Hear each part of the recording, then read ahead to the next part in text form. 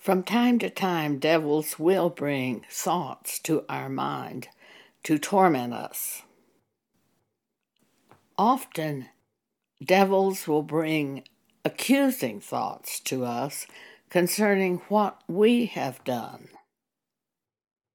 Jesus said the devil is a liar and there's no truth in him. The devil is accuser of the brethren. So when these thoughts come to us, accusing us of wrongdoing, it's not the Holy Spirit trying to convict us of sins. That's a completely different matter. If we have sinned and have not repented, and did not recognize even that we sinned, when the Holy Spirit brings the truth, it is not that bitter, accusing type statement. Rather, it's just a simple fact, and we have a light come on in our head, and we said, oh, I didn't recognize that. We turn to God in prayer, praying things similar to that which David prayed, Psalm 51:10. Please forgive me, God, and create in me a clean heart and renew a right spirit within me. The devil's accusations are not like that.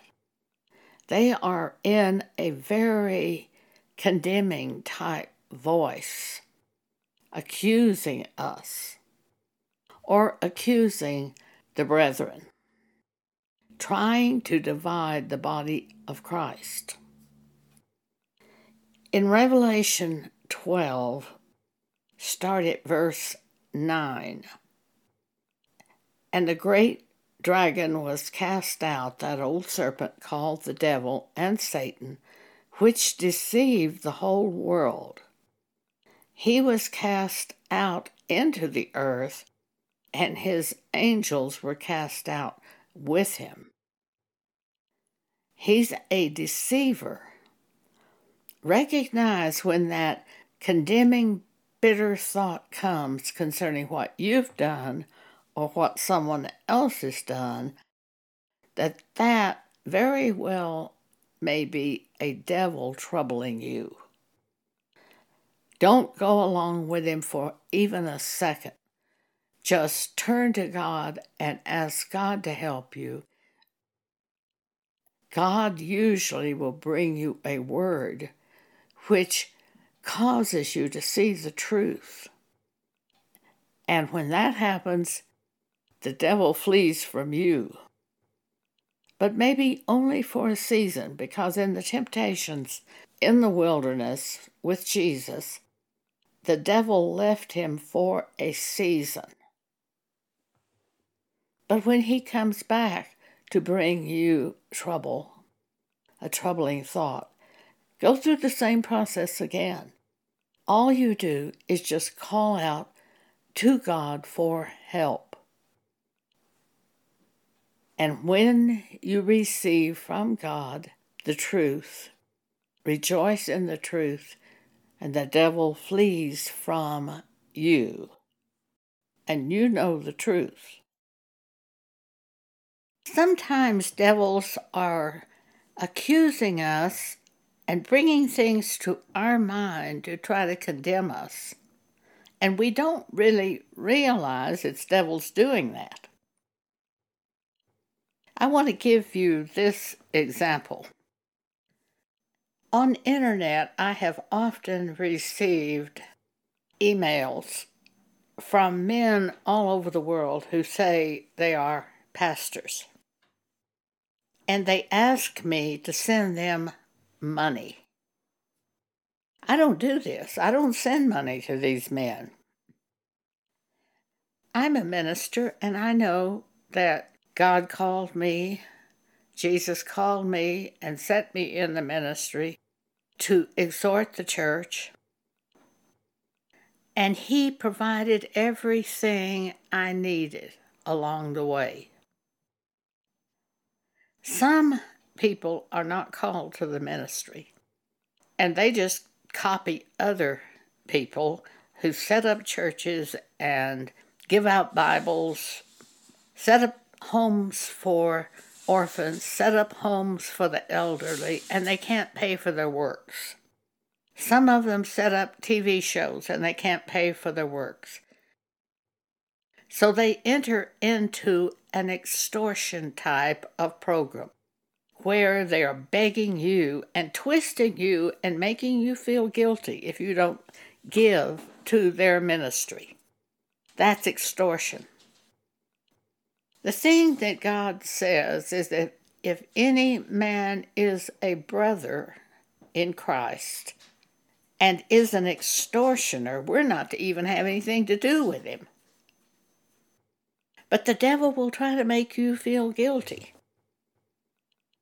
Take 1 Corinthians chapter 5, verses 11 through 13, and consider what Paul's saying there. He said, don't keep company with a brother who is an extortioner. Many ministers are extortioners. They take Scripture and try to make you feel that God will not bless you unless you give to them. And they read Scripture which makes you think that. That is extortion. To try to wring money out of the congregation that way.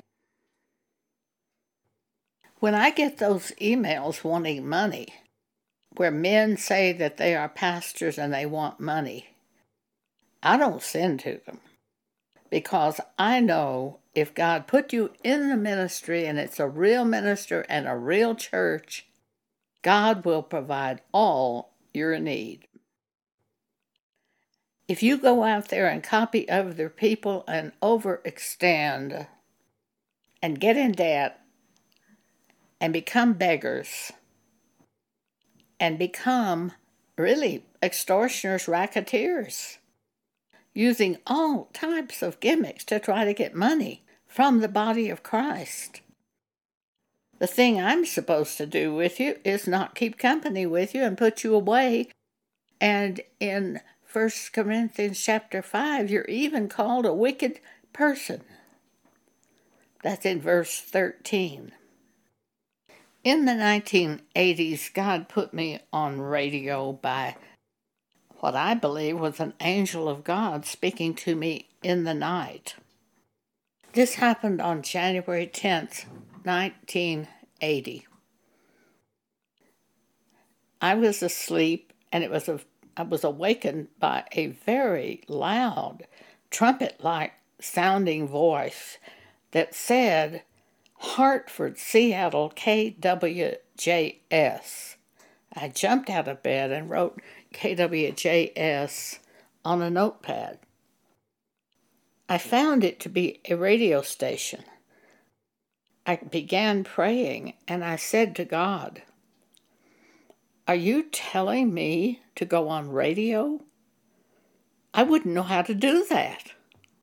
And instantly I heard, call the radio station manager. Now, this was not an audible voice. This was a voice that brought this thought to my mind, and I knew it was the Holy Spirit. So that morning, I called the radio station manager, and I said, God might be showing me to go on radio. How would you do that? And he said, make an audition tape, 29 and a half minutes long, send it to me, and if you fit our broadcasting, we will offer you a contract. I recorded it that same morning, sent the tape to him that same day. Within 5 days, I was broadcasting exhortations to the church on radio station KWJS. When I asked God how I should pay for this, I was impressed. Send a letter to those people you know and tell them what happened. Not asking them for money. Just tell them what happened. That you were awakened in the night. You had this trumpet-like voice speak to you to give you the call letters to the radio station. You prayed. You found out what to do from the radio station manager, and now you have been offered a contract to go on radio. Just tell them that. I didn't even tell them that I needed any money. I didn't need money because I had owned a business. I sold all the merchandise from the business, and if I needed to, I could have paid for the radio broadcast temporarily out of the money that the merchandise brought in. But I asked God what to do, and He told me what to do, and I did it. Probably 6 months later, I went on another radio station in Houston. The first one was in Dallas. I went on the radio in Houston, and then I added Oklahoma City. And the thing I would do is go on radio, and for about 6 weeks, I would just give the broadcast in that city. And then I would go into that city and have a meeting, rent a room at a place like Holiday Inn and have a meeting for the radio audience. And people began to give money from the radio audience. But I wasn't desperately begging them for money. It was totally different from the pressure that these ministers put on you today. What they are doing is extortion. When they take up offerings and make you feel guilty, as if you have to give that money in order to be blessed, that's extortion. Now let's look at 1 Corinthians 5 to see what God says to do when you discover a brother who is an extortioner. Starting at verse 11 of 1 Corinthians 5, "But now I have written unto you not to keep company if any man that is called a brother be a fornicator or covetous, or an idolater, or a railer, or a drunkard, or an extortioner. With such a one know not to eat." Don't try to be friends with this person. Don't counsel them or pray for them. Put them away from you. That's what Paul says. And Paul says in verse 13, "Put away from you among yourselves that wicked person." He knows what he's doing is wrong. So counseling won't help him. Prayer won't even help him. Put him away from you. Earlier in this chapter, Paul says, "Know ye not that a little leaven leaveneth the whole lump?" And Paul tells us in 1 Corinthians 5, verse 5, "To deliver such an one unto Satan for the destruction of the flesh, that the spirit may be saved in the day of the Lord Jesus." This may be his hope of salvation, that we put him out of the church, that we refuse to keep company with him. To deliver such an one unto Satan for the destruction of the flesh, that the spirit might be saved in the day of the Lord. I have one situation in my experience where at the church I attended, our teacher was committing fornication, our Bible teacher. I went to him and established the fact that he truly was having sexual intercourse with this woman. And I said to him, "Oh, you know 1 Corinthians 5 as well as I do. I can't keep company with you. I can't come to your Bible class anymore. I can't be with you at church. I can't do anything with you anymore." And he said, "That's right." He knew it. He knew it. There was no shame. He just confirmed what I had said to him. I think that is putting the person away from you. Don't keep company with him. Turn him over to Satan for the destruction of the flesh. that his spirit may be saved in the day of the Lord. A few years after that, I had occasion to speak with him by telephone, and he said to me, well, fornication is no longer a problem. I felt he was saying his flesh had been destroyed. And I hope that for him, because I hope he can have the spirit, the soul, saved in the day of the Lord. In Revelation 12, it talks about the devil being cast out of heaven and cast into the earth.